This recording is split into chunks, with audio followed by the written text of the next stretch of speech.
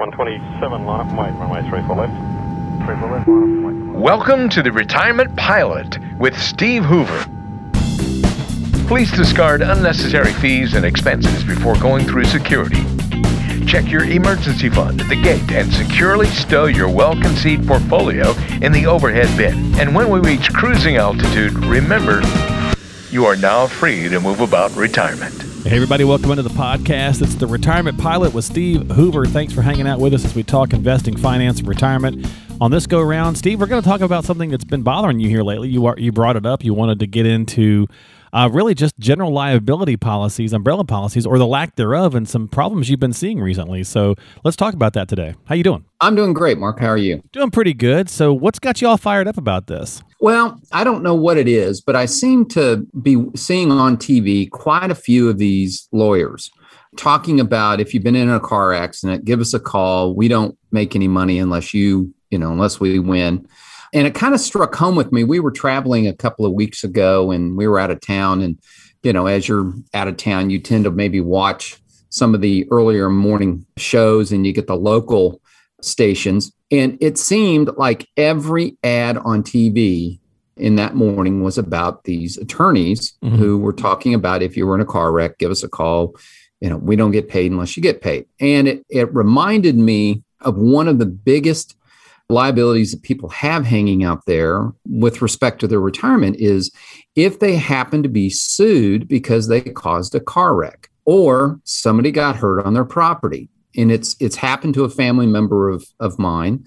And it's something that I always address with my clients, prospective clients, anybody who will listen. I kind of preach it, is that you need to have a general liability or what's called an umbrella policy attached to your car and your home. Let me give you the reason why it's such a big deal. Okay, yeah. Let's use an example. You decide you needed to run to the grocery store to pick up a few items. You jump in your car, which you do thousands of times in your lifetime. You drive to the store, you pick up your stuff, you're coming back, and you're driving home. And something distracts you. Your phone goes off, a text comes in, somebody has a cute dog that sits on the side of the road, and you look away for what you think is just a second, and you run right into the back of somebody. Your airbag deploys, their airbag deploys. Oh gosh, you're scared. It works you up because, as I understand it, I've never had this, but when those airbags go off, it's a big bang. Oh yeah. So you check on the other person and come to find out that they're okay. Nobody's hurt. You get ticketed for distracted driving. Both cars are totaled. You exchange insurance information, but the other person seems fine. They say, "Oh, I'm fine." And you go away. You go, okay, well, the worst that's going to happen is the insurance company will take care of their car, they'll take care of mine, and nobody's been killed and nobody's been hurt. Well, about 2 months later, you get notified in the mail, certified, that you're being sued. And you're being sued for $1 million by the person that you hit for pain, suffering, loss of wages, etc. And the first thing that goes through your head is, they looked fine. What do you mean I'm getting sued? And you call your insurance company and auto insurance and say, okay, you're going to take care of this. And they say, well, we'll take care of getting their car fixed or any kind of medical expenses. But for the lawsuit, we're only on the hook for most policies, $100,000. The balance is your responsibility. So what happens is that throws your entire retirement into a flux because somehow, some way, you're going to have to pay in that lawsuit. Whether you settle the lawsuit or whether you go ahead and go to trial, which most attorneys don't want to go to trial. So what happens is that, let's assume for a minute, you don't have a general liability policy. You're going to have to go retain an attorney that's going to fight this. The insurance company's not going to help you. They're just going to go ahead and say, hey, when the judgment comes in, we'll throw in our part. We're responsible. You put in the balance. And this happened to, as I said, a relative of mine. They caused an accident. And she was hurt pretty much. And the individual that she caused the accident with was really hurt. I mean, broke both legs. She was sued. And this particular person only had $50,000 of general liability. And they were being sued at this point for $750,000. Wow. Basically, the individual that was being sued had a house paid for and a rental house paid for. And the attorney said, fine, just send us the deeds. We'll take both houses because she didn't have enough money, cash, to pay the lawsuit. And it worked out okay. There were some settlements and some other things, but she still had to use the bulk of her savings to pay this off. And I can remember her saying, it was an accident. How could I have to pay for this? Well, when you hurt somebody, it's your responsibility. So I always tell people, look, get an umbrella policy. It might cost you $30, $35 a month, but you get $1 million worth of coverage. And in that scenario, if that were to happen, you turn over the insurance companies lawyers work it out, and you're not in the middle of it, and your savings. Right. You're going about your business. Exactly. Yeah. Exactly. So in some states, some of the IRAs are protected. I was going to ask you that. Yeah. I was going to ask you, I was going to say, so it's kind of random, it looks like, as far as federal protections on different kinds of retirement accounts. Yeah. In certain states, IRA money is protected. 401k money is under ERISA. But for the bulk of it, it really depends on the state. But let's say for argument here, let's say that you've got $1 million in your retirement account, your IRA, Mm-hmm. and you have your house, which you've paid off, and you have a second home, let's say in a retirement area or down at the lake or by the ocean. That's all paid off. And that happens. You get sued. Well, what's going to happen is they're going to say, fine, your IRA is not, we can't touch it, but we want your house and we want your second home. We want you to sell those and give us the proceeds. Right, right. Well, what are you going to do? Are you going to give up where you live and you give up your second home? You're probably going to go in and pull money out of the retirement account, pay the taxes, and pay the lawsuit off. It's very, very disheartening and stressful when this occurs. So I always tell people, look, get an umbrella policy and put it on not only your home, but your house too. Because what happens if you have some individual come over and is doing just some tree trimming and they were the cheapest one? And you're like, well, how hard is it? They just jump up there, chop the tree. Lo and behold, they get up in the tree, they slip, they fall. They're not insured. They're not bonded because you didn't ask. Guess who's getting sued? Mm-hmm. You are. Yeah. Tree falls on them, whatever. Yeah. That's right. And the homeowners is going to have the same kind of liability coverage. That's a great point. It's just too much of a liability out there that people just don't think about, and it can really hurt. Well, in such a litigious society that we have, it definitely adds to that because we're very, very litigious, obviously. It is. And I just challenge people to watch early morning television, local news shows, 6 to 7, and then the midday shows, and count how many attorneys have ads running. And they would not have it. Let me assure you, they would not be running these commercials because they're expensive if they weren't making any money at this. Yeah. And suing people. And as I said, most attorneys really, they don't want to go to trial, and they would just most likely settle the lawsuit.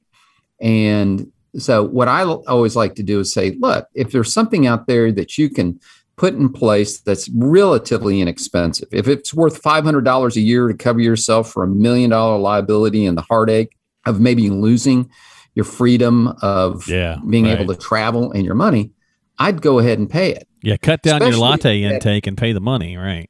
Exactly. And especially if you have teenagers in the home driving. Yeah. You're responsible. So it is definitely a piece of insurance that you need to have. And some people will ask me, because I bring it up every time I talk with a client or prospective client, do you have umbrella coverage? Some will say yes, which is great. Some will go, no, I don't have any. And I'll ask why. And they usually will say, I just didn't want to have to pay another premium.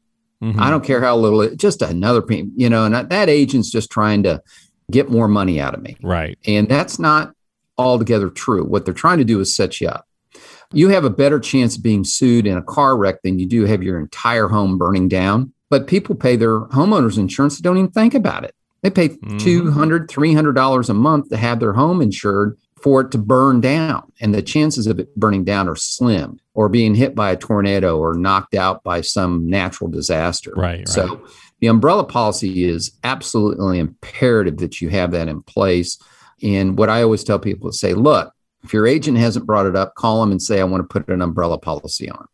I also tell people, your property and casualty, which is your homeowners and car insurance and umbrella, you need to have it evaluated every year because the pricing changes, companies change their pricing, and you always want to kind of shop it, basically shop it around. And I use a agency that does it for my clients, and we just say, hey, take a look at this. are they paying the right amount or are they overpaying? And if they are, they'll get an idea, or they'll come back with a report and say, no, you're paying about what you need to be paying.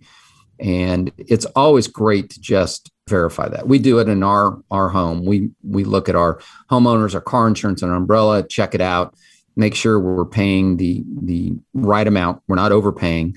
We don't have a bunch of whistles and bells on there that causing us more to pay. So I always offer, look, if you want to know where you stand with respect to that, just let me know. I can have these. I don't do it because I don't have a license to sell property and casualty insurance. I have this agency look at people's current policies, give them a review. There's no cost for it. And at least they'll have the peace of mind knowing what they have and are they paying the right amount. And then secondly, they'll also give a quote on if they don't have an umbrella policy, what an umbrella policy might cost. That's a great point. And it's some of those things that we just don't think about often enough. And to your point, it's an easy enough fix. It's typically not that costly. So that's a great podcast this week, Steve. Just kind of come in and hit the hard nose there that these are things that happen. And unfortunately, we're seeing, we're back to doing more, right? As the lockdowns have, eased across the country, people are out more. There's just lots of ways and things we're trying to catch up on stuff. So it's a good chance, or I guess a breeding ground for potential accidents to happen. It is. And people are having more work done in their homes. Mm-hmm. And sometimes they're using people who are insurance and bonded. A lot of times they're not. So you need to make sure you cover yourself. I mean, as I said, people don't have a problem paying $200-$300 a month to insure their house from burning down, but they won't spend $500, $350 or $400 a year to cover something that has a better opportunity of occurring, which is you getting sued. Yeah, a much higher chance. Because of an accident. Yeah. Well, there you go, folks. Great podcast, Steve. Thanks so much for bringing that up this week. That was definitely different than where I was going to go, and I think that was really informative and helpful.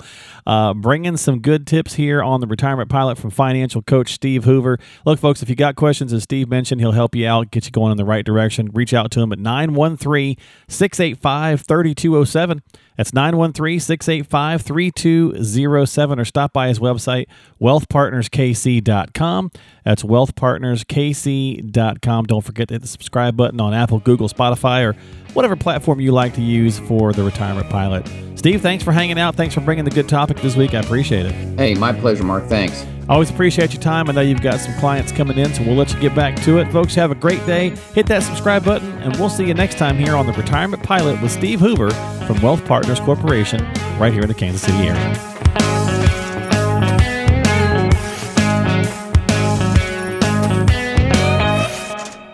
Information is for illustrative purposes only and does not constitute tax, investment, or legal advice. Always consult with a qualified investment, legal, or tax professional before taking any action.